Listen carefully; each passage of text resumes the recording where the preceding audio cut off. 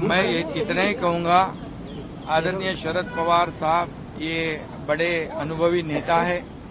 उनका जो वक्तव्य है ये महत्वपूर्ण है और उसको हमेशा जो कहते हैं उसमें गांभीर्य होता है, गंभीरता होती है।